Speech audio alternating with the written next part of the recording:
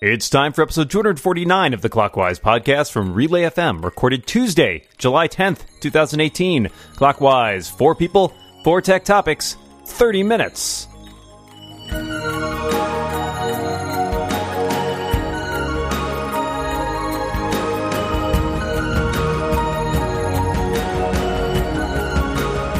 Welcome back to Clockwise, the tech podcast that pushes it to the limit. Well, the time limit. I am one of your hosts, Micah Sargent, and I am joined across this very internet by my dear pal and co-host, Dan Morin. Hi, Dan. Hi, Micah. Is this a good time to mention that we're changing the name of the show to 2 Clock 2 Wise? No, this is a perfect time. On a Tuesday, a day that is not the normal day, this is the time to mention it. It's called Burying the News. We're very clever that way. Well, of course, you all know how this works. We've got 2 guests. We've got 4 topics. It's going to be awesome. And I would like to introduce the person to my left. It is Seattle Times columnist, author, and co-host of the Photo Active podcast, Jeff Carlson. Hi, Jeff. Hi. Thanks for mentioning the podcast. Yeah, no problem. Of course. We're happy to have you here. I am thrilled to be here. And to my left, it is one of my former colleagues from Macworld and the author of Take Control of High Sierra, Shali McFarlane's back. Welcome back, Shali. Thanks, Dan. And the upcoming Take Control of Mojave. I didn't want to be presumptuous, but I'm glad to hear it. I can't wait to take control, but I'm going to take control of the show right now by getting into things. I just got a pitch this morning for an AI trash can. Yeah, that's right. We're getting trashy. This machine uses, quote, machine learning and, quote, neural nets to sort between recyclables and refuse. So you drop in some trash and then it sends things into recycling or it sends things into the normal garbage bin. However, you can only drop in one thing at a time, and sometimes it can't recognize what that object is, and so you have to tell it, and this whole thing just seems so silly. So I'm curious, what is a smart device that you think is a little silly or isn't worth adding smarts to? Or alternatively, something you thought was silly, but then you got this thing or saw it in action and you were like, okay, now I understand why we have to have a smart insert thing here. Jeff, we'll start with you. It's so silly that I can't even say it. Smalt. SMALT. It is a smart salt dispenser. And part of the appeal is that it has like a light on it. And so it's like ambient artwork for your table that also dispenses salt. And even more ridiculously, it's voice activated. So you can ask your favorite appliance, Alexa or whatever, to say, dispense half a teaspoon of salt. Of course, you have to pick it up and you have to put it over the spot that you need to dispense. So basically, it's just this ridiculous time suck that it also moves the light away from other people. I guess it's ridiculous. In terms of something that is not silly, would be the simple pleasure of activating timers using an Apple Watch or HomePod or Alexa. I use that all the time. First of all, I want to say that the AI smart trash can thing will know it's really intelligent when it like spits it back out and is like, why do you keep stuffing trash in me? This is true. It has become sentient. Yeah, how smart could it really be? For me, I mean, I will just go with something basic that I thought would be ridiculous. The idea of smart light bulbs in and of themselves seem a little ridiculous, right? We have technology that has existed for a long time that seems to work just fine. Why do we need to add intelligence to it? But I have been won over. I have many Hue lights in my house now, and I've added, a bunch of extra accessories like wireless switches, and I use my Echo to control them. And I like them a lot, I have to say. Like, I haven't gone so far as replacing like my overhead lights in all my rooms, but I don't use those as much. It's mainly just the lamps. But I really do love having the ability to control those by the voice or whatever. I mean, I've seen some ridiculous pitches in the past, as I'm sure we all have. I feel like I've seen a smart mirror pitch a couple times that like I want to believe, but at the same time, just the idea of embedding all that stuff in your bathroom mirror seems like a really bad idea. Similarly, smart refrigerators, I like the idea, but like I don't really want my refrigerator telling me, you are out of milk. Please get some milk. Feed me. So yeah, I'm always a little cautious when it comes to these implementations. I agree. And it's kind of interesting that so many of these things mentioned have been kitchen smart devices, because I think we've been seeing a lot of companies push into the kitchen recently. And it seems like there's potential there, but a lot of the appliances and gadgets seem like answers searching for problems. The example that I have is Smarty Pans. I don't know if you guys have seen this. It's a $230 smart frying pan, and it communicates using Bluetooth with your phone, and it tracks the nutritional value of food you add to it. So say you are going to make a recipe that involves coconut oil. You could using your voice with your phone, say coconut oil, and then you dump it into the pan, and it actually measures it. And then it calculates the nutritional value, so you can add up like all the calories in a dish you're making.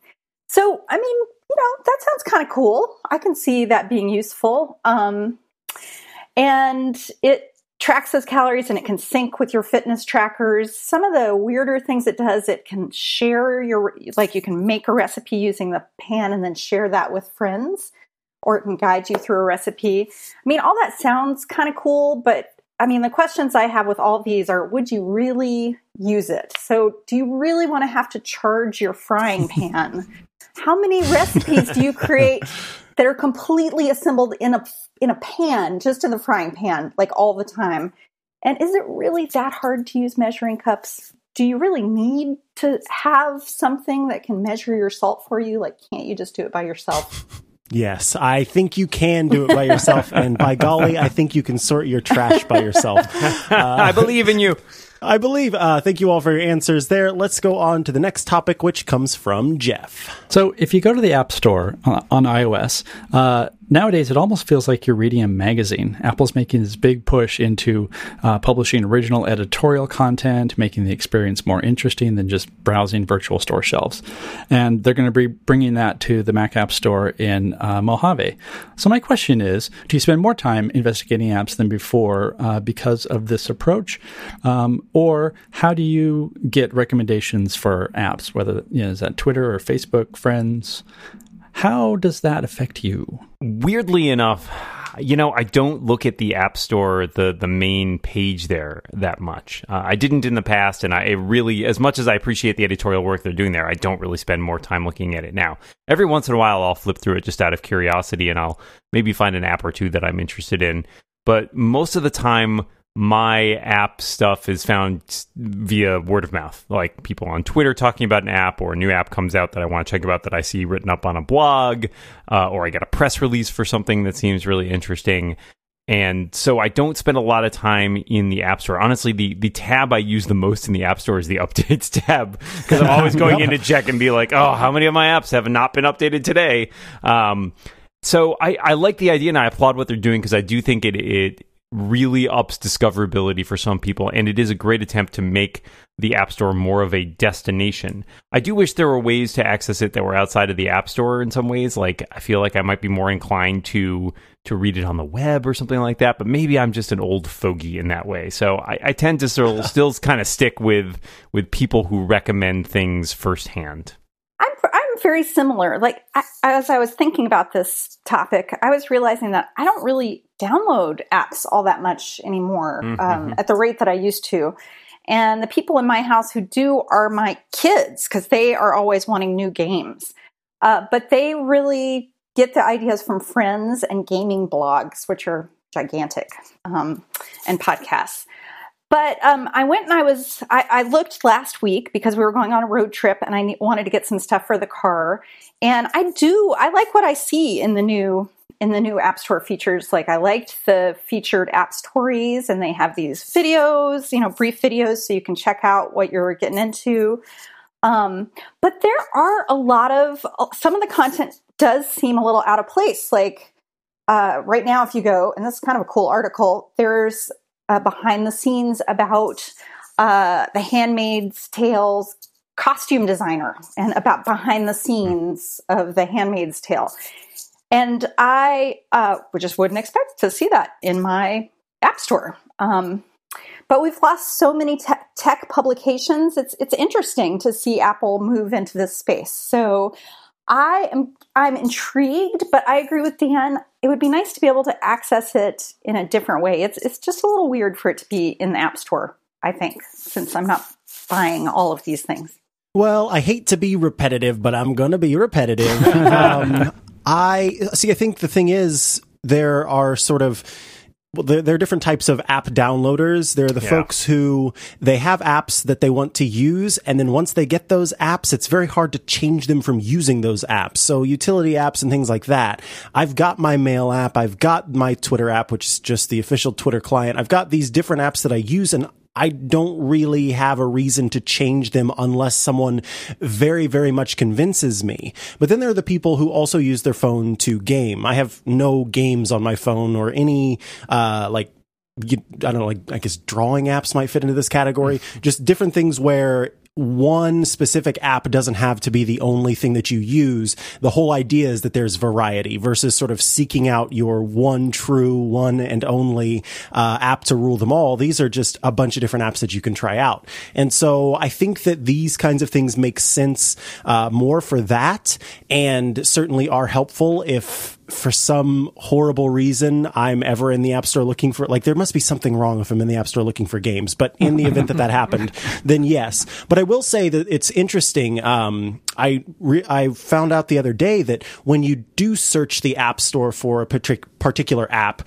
if there are editorial features that have been, put out before, those ones will also come up in the search stream. And so it can help you sort of, well, maybe you don't want to, just try this app. Maybe you want to try 3 different ones to see which one is right for you. So I'm happy that it's there, and I'm happy that it still surfaces for me. But yeah, I don't spend any time in that tab at all. That behind the scenes article that Shelly mentioned is actually what spurred this idea, because it's actually interesting, and I love behind the scenes stuff. How people are coming up with stuff. What I think is interesting about this approach is I wonder how much of it depends on different people's usage. For example, I don't have a bus commute or a train commute, and so I don't find myself with a lot of idle time. But I can imagine that people who are just waiting for something else to happen, doctor's office, that the App Store could be a good place to just sort of poke around for a bit, get away from like the daily news, or not just play whatever game. That said, I love what they're doing. I obviously will, support editorial content whenever I can, but I don't spend a whole lot of time there. I usually get recommendations from friends and podcasts, and occasionally things like Six Colors will recommend a game that I can't stop playing. Thanks, guys. Six Colors, never heard of it. Let's go ahead and move on to halftime, because we've got there. This episode of Clockwise is brought to you by Squarespace. Make your next move with Squarespace. It lets you easily create a website for your next idea, and you'll get a unique domain. You'll get to use those award-winning templates and so much more. Whether you want to create an online store, a portfolio, or a blog, Squarespace is an all-in-one platform that lets you do just that and so much more. There's nothing to install. There aren't any patches to worry about. No upgrades required. Squarespace has all of that covered for you. Plus, because of that award-winning 24/7 customer support, if you need any help, they're right there for you. I've talked about Squarespace before. By the way, Squarespace, I'm still waiting for my invite to these customer support awards. So if you could send it out to me, that'd be great. But Squarespace is fantastic about getting on the latest and greatest of everything. When HTTPS was super rolling out and Google was starting to change the way that ranking stuff happened, it's oh yeah, just go in and flip a switch. Apple Pay, you want that? Sure, no problem. So they're really great about getting the latest stuff and making it very easy to implement. Well, Squarespace plans start at just $12 a month, and you out there can start a trial with no credit card required if you go to squarespace.com/clockwise. Now, when you decide to sign up, go ahead and use the offer code clockwise, because that's going to get you 10% off your first purchase of a website or domain, and you'll be showing your support for our show. So once more, that's squarespace.com/clockwise with the code clockwise to get 10% off your first purchase. Squarespace, make your next move, make your next website. All right, Dan, what have you got for us? I was recently trying to make a photo book in Photos for Mac, and I ran into some complications, mainly those being that it feels like the photo book tools in Photos haven't really changed since iPhoto. So my question for you folks is, do you make photo books? And if so, what do you use? Charlie? Well, I really only have the answer to the first part of that question, which is no, I don't make photo books anymore. I used to make them every holiday season, and I also used to make picture books for babies in the family, and that was really fun. And I did use iPhoto, and I thought it was great. But I have found that I rarely edit my photos anymore, other than cropping them. And I rarely do projects with them because the overwhelming majority of my sharing is through social media and from my iPhone. So I actually had to go open Photos and take a look at it. And you're right. It looks exactly the way it has always looked. When I do prints, I usually use Snapfish because I like the quality of their prints. Like I made some large canvas prints for a school auction this spring. But I haven't done photo books in a long time. Interestingly, I just got a photo book in the mail this morning. There's a company called Canvas Pop, which typically makes, huge canvas prints for your wall. So you send in a photo, they print it onto a canvas, they stretch out that canvas onto the board, and you can hang it up. Well, now they're doing books, and I got to try out the app a little early and create a little book for myself. And of course, I filled it with photos of my dogs, and it's the best thing ever. I opened up the book, and the front and back cover have photos of my dogs on it, and the whole thing is filled with photos. And I almost wish I would have taken the time to, write up a little story about Chihuahuas or something so then I could read the book to them, because I would love to do that. But yeah, I've used the photo book thingamajig before, Dan, within Photos, and it was a little bit complicated. That said, whoever prints Apple's books does a very good job, in my humble opinion. They are really high quality. They come in this really nice packaging, and the way that it's printed, the paper, the way that it's put together, it all looks very, very good. So maybe it's just like they've put this barrier to entry that's like you have to work to get this beautiful product at the end. If you can survive Photos for Mac, then you can have this beautiful book that has all your memories in it. But yeah, I like making photo books every once in a while.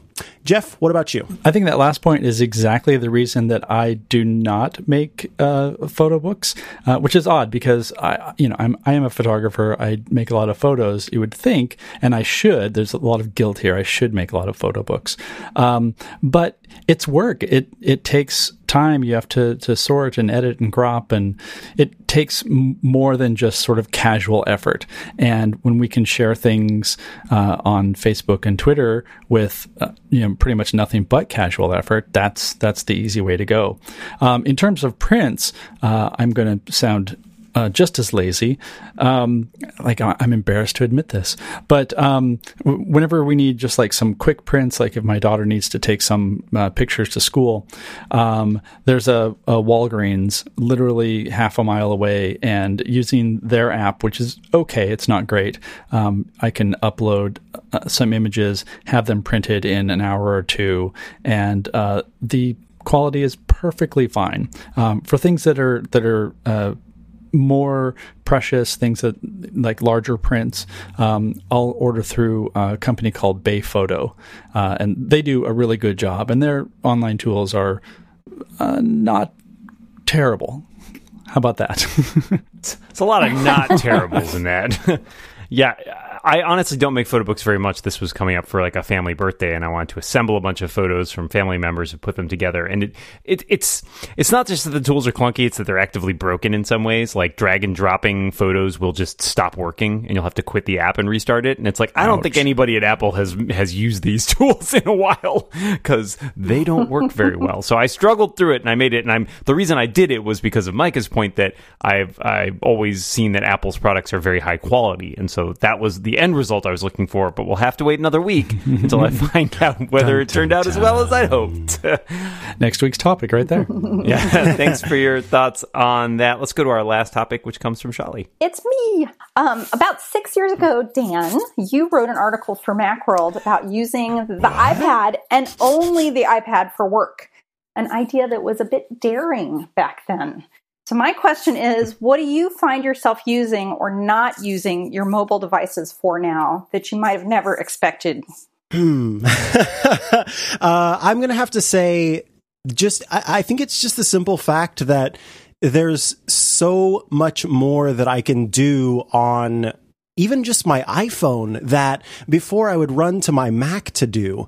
Like my Mac gets to take a break after 5 p.m. for most of the time, because I can remember one time, this has been a couple years ago, or maybe 3 or 4 years. I can't remember. It's been a while ago. And I was at CES, and there was a quick story that I wanted to put together. And at the time I was working for a video news company. And so making a story means making a video. And I remember going around and capturing, it was like, it might as well have been an Apple commercial. I went around and was capturing the footage of different things that I wanted. And I just leaned myself up against a pole so that I knew that I wasn't standing in anyone's way. And I sat there with my phone turned into landscape mode. And I made the entire video on my iPhone in iMovie, and was able to then take it and drop it into Dropbox, and then go into Slack and send that link to the person who was on the ground in Columbia, Missouri, who was the one uploading our content. And all of that, like, I was able to do the full extent of my job right from my phone. And so that's incredible. And the same thing double goes for the iPad. I've talked before about how much I love my 10.5 inch iPad Pro. It is my Hitchhiker's Guide to the Galaxy. It is a perfect size. It's got all the functionality I want. And because I'm a monster, apparently, I friggin' love the keyboard that's the smart keyboard case, whatever the heck it's called. I love that keyboard. I love typing with that keyboard. I love how it feels. It's great. And so I can do so much from the iPad that I would normally do on my Mac. And so my Mac is mostly left for things that require 2 screens or require some super intense editing, be it audio or video. Everything else I can do on my phone or my iPad, and that's fantastic. I feel free. Jeff, what about you? I'm going to echo Dan, what he said earlier. For me, the unexpected thing is a lot of HomeKit stuff, controlling lights and switches. Partially, that is the tie-in with Siri, being able to do it by voice. Doing lights, that's one thing. Surprisingly, what I find more useful is just to have a few, on-off smart switches. For example, the printer that we own is upstairs in my office. And I would say 90% of the time that my wife and I need to print something, we are downstairs in the living room. Rather than, come up, turn it on, wait for it to heat up, go back down, print the thing. Literally, I just invoke the magic, hey, you-know-who command, and just say, turn on the printer. And it happens, print the whatever it is, even like printing from the iPhone, and then, ask it to turn the printer off. It's sort of, it removed a whole layer of irritation, and for that, I love it. I really didn't think this was going to come back and bite me this many years later. So yeah, at the time that was kind of a big deal as an experiment, because it was fairly early on in the iPad's life. And if you'd asked me then, part of me would have thought in 6 years from then I would have been using the iPad for everything, but I don't. I still use my Mac for a lot of things. Now, I have been trying more in recent months to use the iPad for some for writing stuff. I'll take it and bike down to the coffee shop near my house, and I like how light it is. I can carry with it. And to Micah's point, it was the smart keyboard which really turned me around, because I've tried a bunch of external Bluetooth keyboards and keyboard cases and all that, and I found them all kind of clunky and, making the device heavier to the point that I was like, why don't I just take my MacBook Air, which is not a heavy computer in the first place? So a lot of times I still end up falling back to my Mac for a lot of the other work that I do just because of the apps that I have there and the sort of the customization and personalization that I have in my Mac. So I'm struggling to fit it entirely into my workflow, but I've been making an effort. So 6 years later, I like to think you're capable of doing everything. There's very little that I feel like I can't do if I really need to on an iPad. It's just that I prefer using my Mac most of the time. Well, probably the most surprising way that I use my mobile device is that I use my iPhone for live blogging. And this is particularly surprising because I have pretty serious repetitive strain injuries. So I had to quit doing any kind of deadline reporting, especially if it involved a laptop, in the late 90s. So it's been like ages since I've done deadline reporting.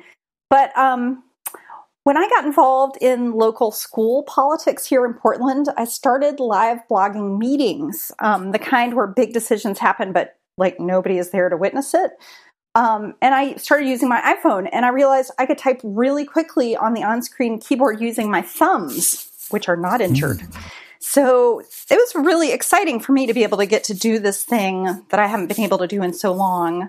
And I blog through Facebook. There's a big community that follows the blog. And I'm able to take pictures of documents and notes on whiteboards and add those in right away. So for me, it's surprising because you would think, or I would think at least, that the iPhone, like I never would have expected that I would use my iPhone like that. And it's given me the ability, because it's so different ergonomically, to do these things that I really enjoy that I haven't been able to do on my Mac because I injured myself using the Mac. So that was my unexpected use. But it is interesting 6 years later to see how we are just using, you never really know exactly what's going to happen with a device. We can guess when they come out, but it really takes a few years before we see that there may be ways to use it that we hadn't even thought of before. Dan, you're going to have to schedule us for 6 years from today. Putting it in the calendar. We'll touch base again. Yes. Well, until then, it looks like we have reached the end of the show. But before we do, we've got just enough time for a bonus question. But before we do that, I have to tell you about our awesome sponsor. This episode of Clockwise is brought to you by our pals at Anchor. Anchor is the easiest way to start a podcast ever. You can record a high-quality podcast, host unlimited episodes, and distribute everywhere with just one click. And guess what? It's completely free. Anchor's app has some of the most innovative features around. You can get voice messages from your listeners that you can integrate right into the show. You can add audio transitions and background tracks, and they feature detailed analytics so you can see how many people are checking out your show. If you go to anchor.fm/clockwise, you can find out more about what Anchor can do for your new podcast. And if you sign up there, your show could be featured by us in a future ad. That's anchor.fm/clockwise. Go there now and start your podcasting journey today. Our thanks to Anchor for their support of this show and for giving aspiring podcasters an easy way to get started. Alrighty, my bonus question for you is lifted wholesale from my pal Kathy Campbell over on Friends in Your Ears, the podcast I was just on. She asked this question and I had to know what you all had to say. In a future in which violence and therefore war no longer exist, how would two countries settle their differences? So the example I gave was rock, paper, scissors. In a future with no war and violence, how do countries settle their differences? Jeff, what's your answer? I believe that'll have to be a dance-off. I love it. With apologies to my good friend Tony Sindelar, who concocted this idea many years ago, every dispute between two countries should be settled by a game of Riskopoly, which is a game of Risk where every battle is settled by a game of Monopoly. Wow. No one will want to have fights after that. All right. Well, my answer actually was dance off. Oh, no. Jeff. Oh, yay. But I had a backup, which was rap battle. Nice. You two need to have a dance off now. Sorry, you guys need to dance off for who We've been gets dancing dance off. this whole podcast. Well, those are all excellent answers. One of these days, that's exactly how it's going to go. All that's left is to thank our awesome guests for joining us. Jeff Carlson, thank you so much for being here. Thank you so much for having me. And Charlie McFarland, thank you so much for joining us. It's always fun, guys. And until next week, where we will settle everything by continuing our dance-off. We remind all of you out there listening, watch what you say. And keep watching the clock. Bye, everybody.